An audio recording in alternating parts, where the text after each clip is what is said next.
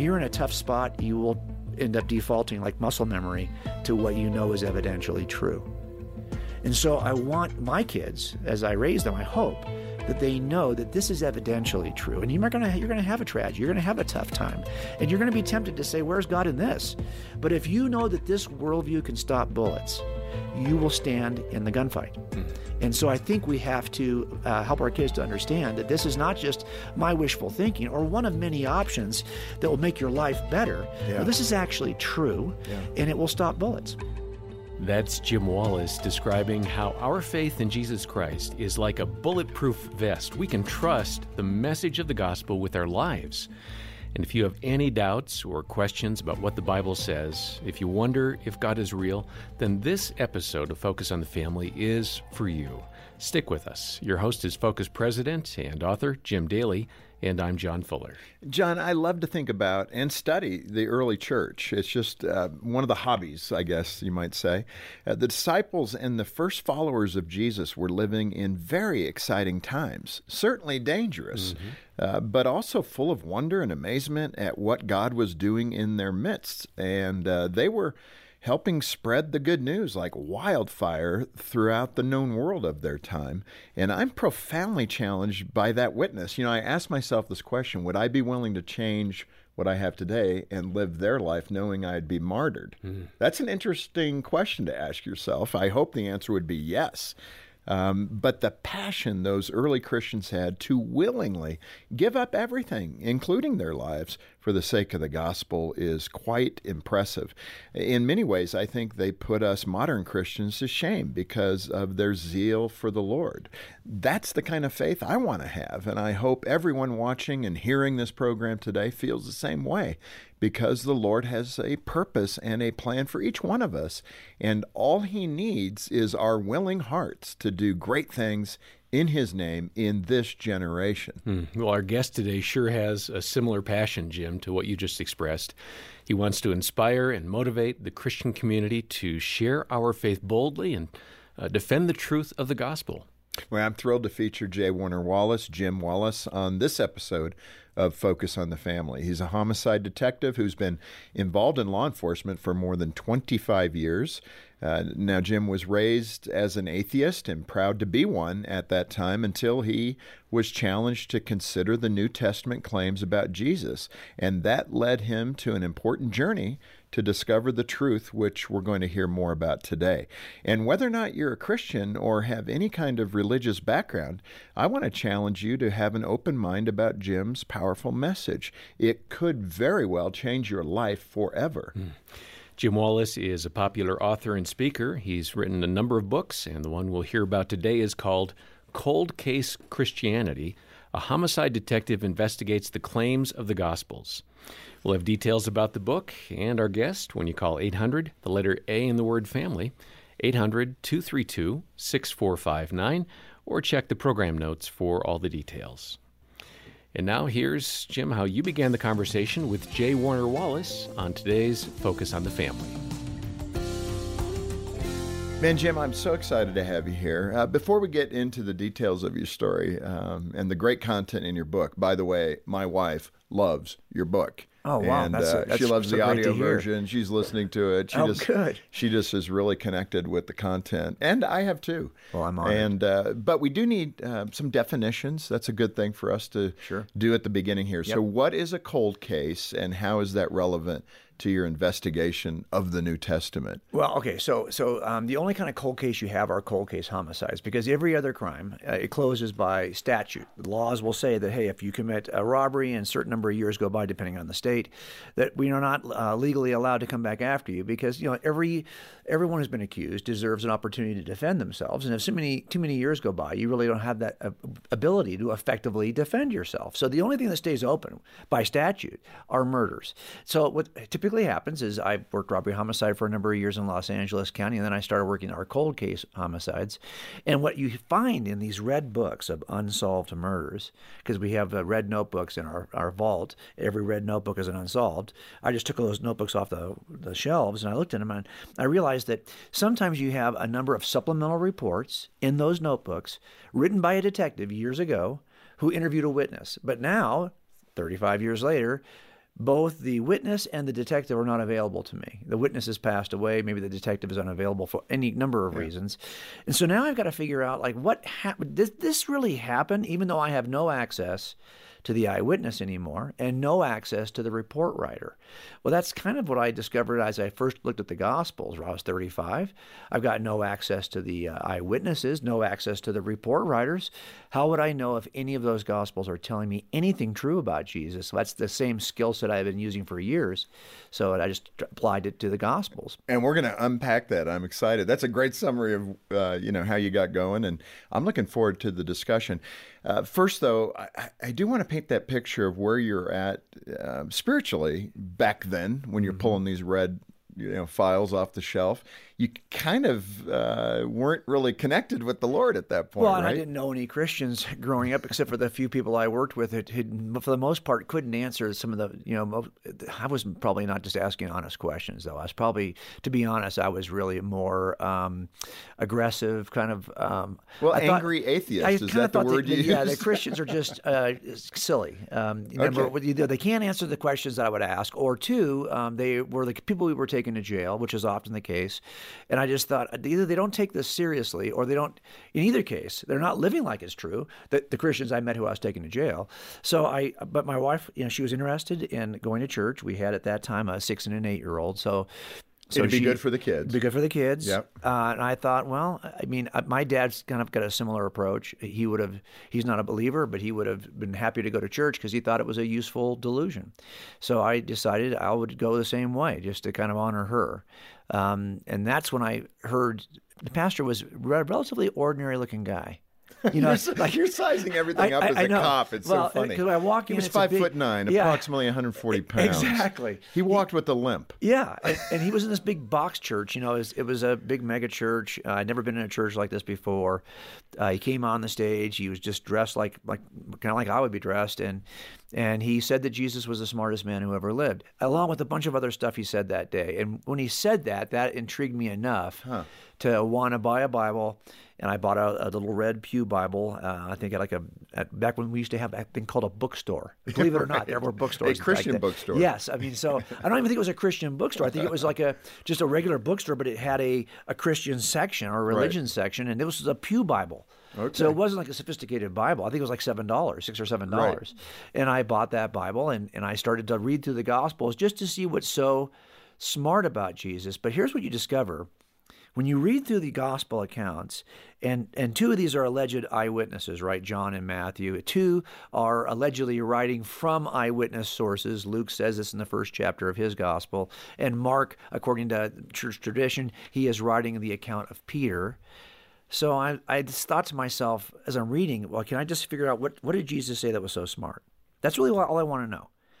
But as I'm reading through there, I realized these are people who want me to believe that these things happened in a certain event order, a certain sequence, at a certain time in history, at a certain place on the planet. These are our alleged eyewitness accounts. And so I just decided to test them the way you would test any eyewitness account. Just describe for us a little bit of that training, what that looks like. Well, so a lot of this is, I always say it this way, if the game for me was talking to you right now is just make sure I record everything you say. Well, that's one kind of a game. And that means I'm going to probably take copious notes about everything you're saying. And I'm really listening carefully and taking those notes. And I'm just trying to get the facts. Mm-hmm. But if the game is spot the lie, that's a different game. Huh. And that means I'm going to assume some things. I'm going to assume pretty much everything's a lie until I prove it otherwise. But now I'm looking at other things. I'm looking at how you're saying it. I'm looking at what you're leaving out when you could have included it.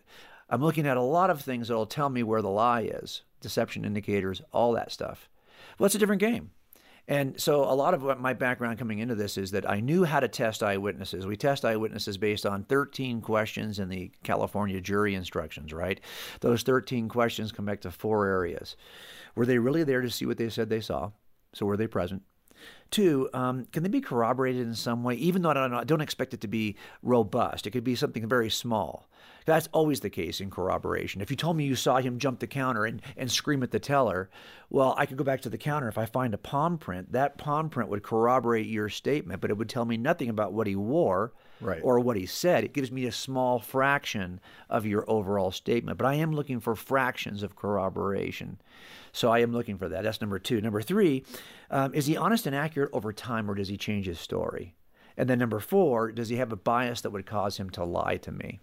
So those are the 4 criteria we look at for every eyewitness. And I thought, well, if you apply those to the gospel authors, how do they do? That's what I wanted to know. We're going to talk about that. Yeah. There's so much to get to. One of the things you mention in the book is presuppositions that initially can interfere with your search for the truth. Describe presuppositions and what you're kind of alluding to that, I'm sure. In Yeah, those. and you can't. What it comes down to is what I try to do is, because people always ask me, like, what are these? Everyone wants to be a detective, and everyone kind of is, because we watch these shows on TV, and you do pick up some skills just from watching fiction. And you also watch a lot of, Datelines and other things where you're watching in true investigations. So everyone's got some sense of what we do. But one of the things we have to be careful about, and it's so foundational that it almost sounds silly saying it, is that you can't assume you know answers before you identify them evidentially. So look, most of the homicides I'm working, it's sad but true. Most of them are spousal. That you're going to be killed by somebody who's probably in your proximity, and most of the time it's a relational proximity. Right. So a lot of people get killed by their spouse. But when you walk in and you've got a dead wife, and you could assume up front, you should be suspicious of everyone. Right. But you can't assume, I already know who did this. It's the spouse. It's always the spouse. What's the point in looking anywhere else? It's the spouse. And I've had cases like that. I described one in the book where Wasn't you walk in. that an early case that It you was had? a pretty early case as a homicide lead, detective. Yeah, with the lead. Oh, there was tell us. Well, I had a guy who was 15 years senior to me who was the lead investigator. And I remember he was really smart and gruff. He was honest, tell you what you did wrong. But I remember that day he came in, and it was a woman we found her in her bedroom. She was murdered.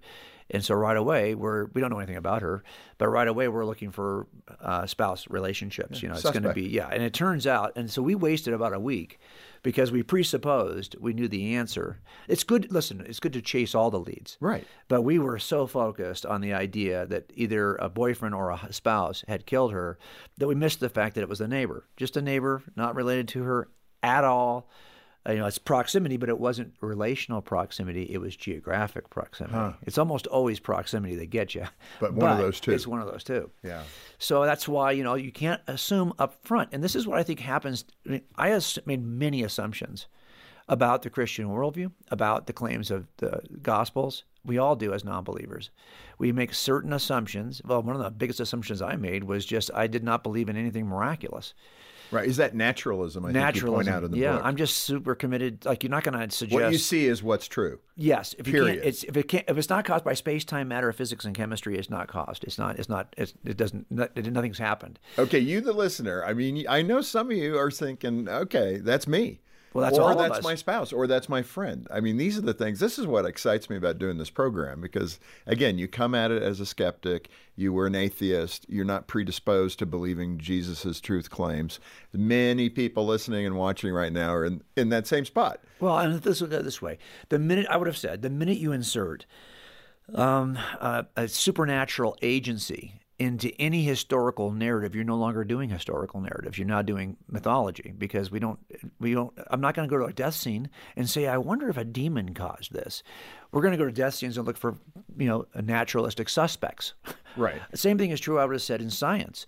You cannot insert supernaturalism into science. You're not doing science anymore. But those are presuppositions that we make philosophically. In other words, we decide that we're not going to accept anything supernatural as a matter of personal preference. It's an assumption we don't have to make. We just make it. So when I'm reading through the Gospels, I'm like, okay, I could believe some things about Jesus, but this miracle stuff clearly can't be true. So one of the things I had to ask myself is, okay, how do I get a universe, though, where all of the science points to a universe that came into existence from nothing? In other words, the science says that all space, time, and matter came into existence from nothing, not from another spatial environment involving time or matter, but it has to come into existence from something outside of space, time, and matter. That's just standard cosmological model. That's just Big Bang cosmology. Yeah.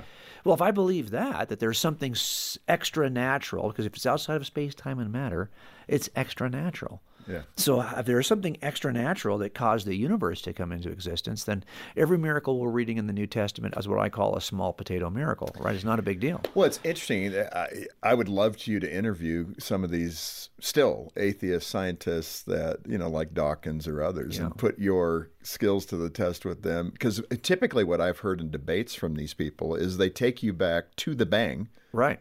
And they say science can't really talk about what happens before that because we don't know. Could you there's imagine? An out clause. Yes. So can you imagine? This is what I see all the time. I think there's like 8 things about the universe that I think have to be explained. And one of them is just the origin of the universe, but also the fine-tuning we see in the universe, the origin of life, the appearance of design and biology, the consciousness, mind and consciousness, free agency. Right. A lot of atheists deny both of those things because they can't explain them.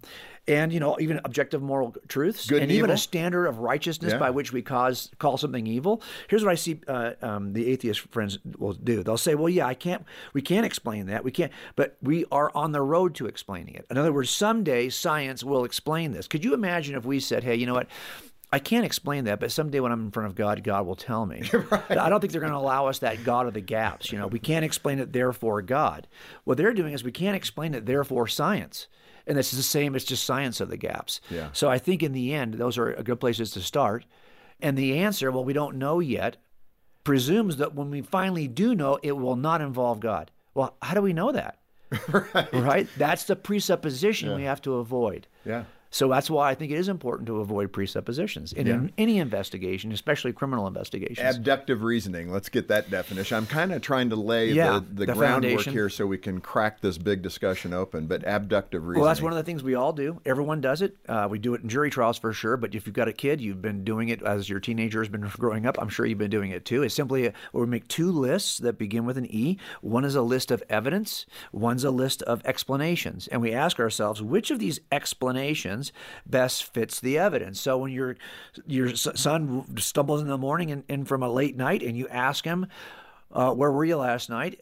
He's going to give you, there's several ways to explain where he was. You have to kind of figure out which of these explanations best fits the evidence before your own eyes right now. Right. Well, the same thing is true in death scenes. We're looking, there's 4 ways to die: accidentals, naturals, suicides, and homicides. There's only 4 ways to die. But when you walk into a death scene, it's not necessarily a murder. It could be a natural, it could be a suicide, it could be an accidental. And how you discover the difference is by looking at the evidences and just asking yourself the question, I know this is evidentially true, so the explanation suicide, does that work? I know this is what's here in the room evidentially. Does the explanation accidental work?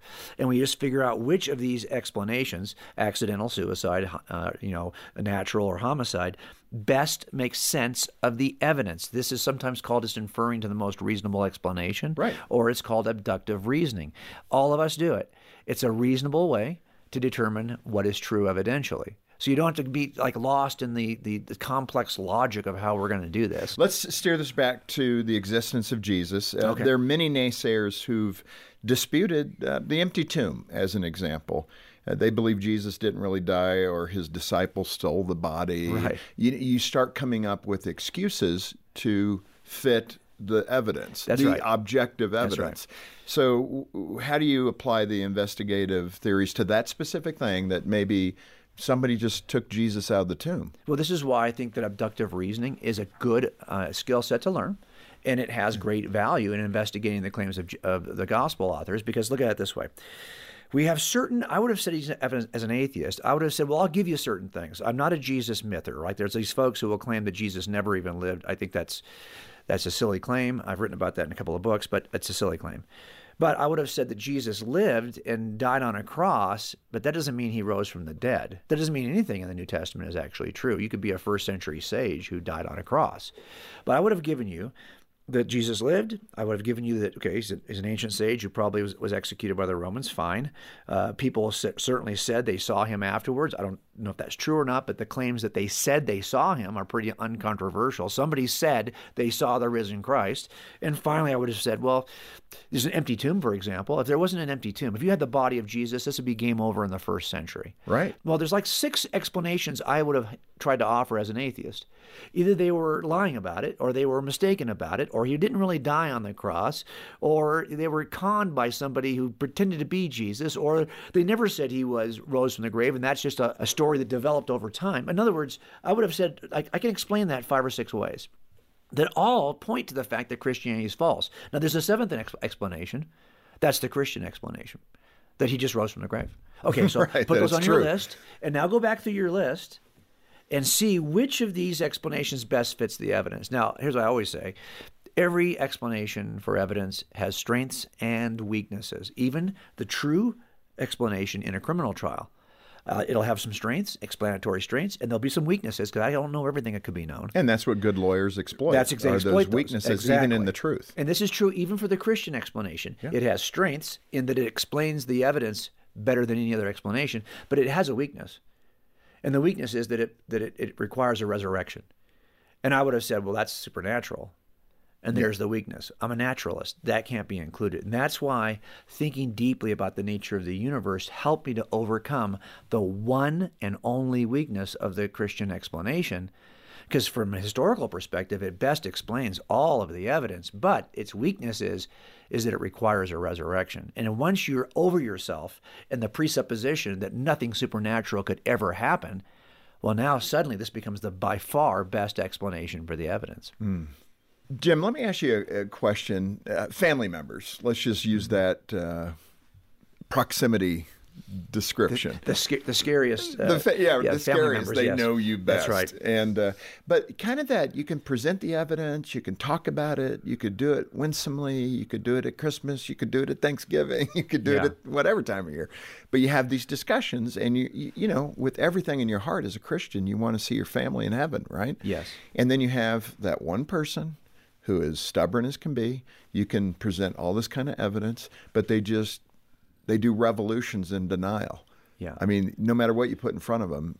That would have been me for It's a all number of silly. years. Yeah. It's all ridiculous. I'm sorry, I don't believe it. I love you, but I just Right. don't believe it. I think you're chasing Peter Pan. Right. Where do you go with that? I mean, how do you keep in the fight? And what I mean is the right fight. Yeah, You know, yeah, how do you right. keep in the spiritual battle with that loved one and not just grow so fatigued to say, Lord, I give up? Well, a couple of things. And the first thing is really simple. Like, I don't put everyone who walks in for jury duty, we don't put them all on the jury. We have a voir dire process, right, where we figure out, are these folks qualified to sit on the jury panel? And we might go from 100 people in the room down to 12 and 4 alternates. So we're going to get from 100 to 16. It's jury selection. How it typically works is this. The whole room is full of people. Some are pro-prosecution, some are pro-defense. Of those people who are pro-prosecution, pro-defense, some are so pro-prosecution they would never, as soon as you walk in a jumpsuit at the end of the defendant's table, they assume you're guilty. I call those ones. There are twos, they're pro-prosecution, but they're fair. There are threes, they're pro-defense and they're fair. There are fours, they're so pro-defense that if a police officer is testifying, they assume up front he's lying. Well, what we do, prosecutors and defense attorneys, we eliminate ones and fours. We want twos and threes. People who might be on one side of the issue or the other, but they're open and fair enough to do the right thing. We know you're going to be on one side or the other. Now, in your family right now, there's probably people who are divided between people who are receptive to the gospel and people who aren't. And there's a 1 to 4 spectrum. People who are so convinced that Christianity is true that even if it could be demonstrated to be false, which it can't, but if it could, they'd still stay in because they think it's useful. They love it. They love the celebrations. They love it. There's twos. They're Christians, but they have questions sometimes. There are threes. They're not Christians, but they sometimes wonder if there is a God. And then there are fours. They're anti-theists. Don't even talk to me about this. It's all foolishness. Stop. Well, we don't impanel fours on juries. And I don't impanel fours in these conversations either. The question I'm asking myself is, where is this relative of mine on the jury spectrum? Now, and there are ones who are so committed to Christianity, they'll say, well, you don't need to make a case to me. That's all this evidence stuff is ridiculous. I just had somebody this morning on Instagram post this. This is, I believe without any evidence, and that's true belief. And I always ask the question, well, do you have kids? Do you have students? Do you have kids in school? They're probably not ones. They're probably twos or threes. And they don't want to listen to Jim Wallace on this. They want to know what mom and dad say about this issue. So if you're a one and you think I'm so committed to the Christian worldview, I don't even need you to make a case for it. Are you able to make the case for your own kids? Because they need you to make the case, not me. And if you're a 4, I have a strategy for 4s. And I'm sure I'm going to share something with fours, especially if I'm at Thanksgiving or at a birthday party, or if I'm at Easter. You'd be fun to bring to Thanksgiving, let me tell you. Well, but if you're going to ask a question, I don't believe this is foolish. This is this is fiction. Well, I'd ask, why do you ask good questions? Be ready to answer people's questions when they approach you. But more importantly, fours, I don't spend a lot of time trying to make a case for fours. They're fours. But here's what I do: is you pray and model Christ for fours, because only God can move the 4 to a 3. And then you can share the gospel with them. And you're speaking from a former 4 position. Oh, I was in a 4 position. You were the 4 plus. Yeah, I think my dad has been a 4. I see him now kind of moving toward 3. And I think, okay, so we just want to not do anything to damage that transition from 4 to 3. Don't let me be such a jerk in front of him. I need to model Christ for him, and I need to ask God to make this move. And I'm sure people were doing that for me. Such great insights today from our guest on Focus on the Family, J. Warner Wallace, as he describes how and why we need to be ready to share our faith with conviction, because the evidence for the life, death, and resurrection of Jesus Christ is irrefutable. John, I'm reminded of what Jesus said in Matthew 9. The harvest is plentiful, but the laborers are few. There are so many people who are blind to God's love and truth, or have a distorted view of Christianity, much like Jim Wallace did. That's why we need more laborers, more committed believers who will boldly live out their faith and become powerful witnesses for the gospel. This resource, Cold Case Christianity, it will equip you to do just that. And we can put a copy into your hands when you make a monthly pledge of any amount to Focus on the Family. That's our way of saying thanks for standing with us to support marriages, encourage parents, save preborn babies, and so much more. And if a monthly pledge is more than you can afford right now, we get that. A one-time gift will also greatly help. And let's work together to strengthen today's families and share the good news of Jesus. Donate and request your copy of the book from J. Warner Wallace when you call 800, the letter A, and the word family, 800-232-6459, or check the program notes for more details. And if you'd like more information about what it means to be a follower of Jesus, we have a free booklet or download. It's called Coming Home, and it explains how you can experience God's forgiveness and reconciliation into His family forever. Contact us today to get your copy. Detective Wallace returns next time to debunk the Jesus conspiracy and describes how the truth claims of the New Testament transformed his life. On behalf of Jim Daly and the entire team, thanks for joining us today for Focus on the Family. I'm John Fuller, inviting you back next time as we once again help you and your family thrive in Christ.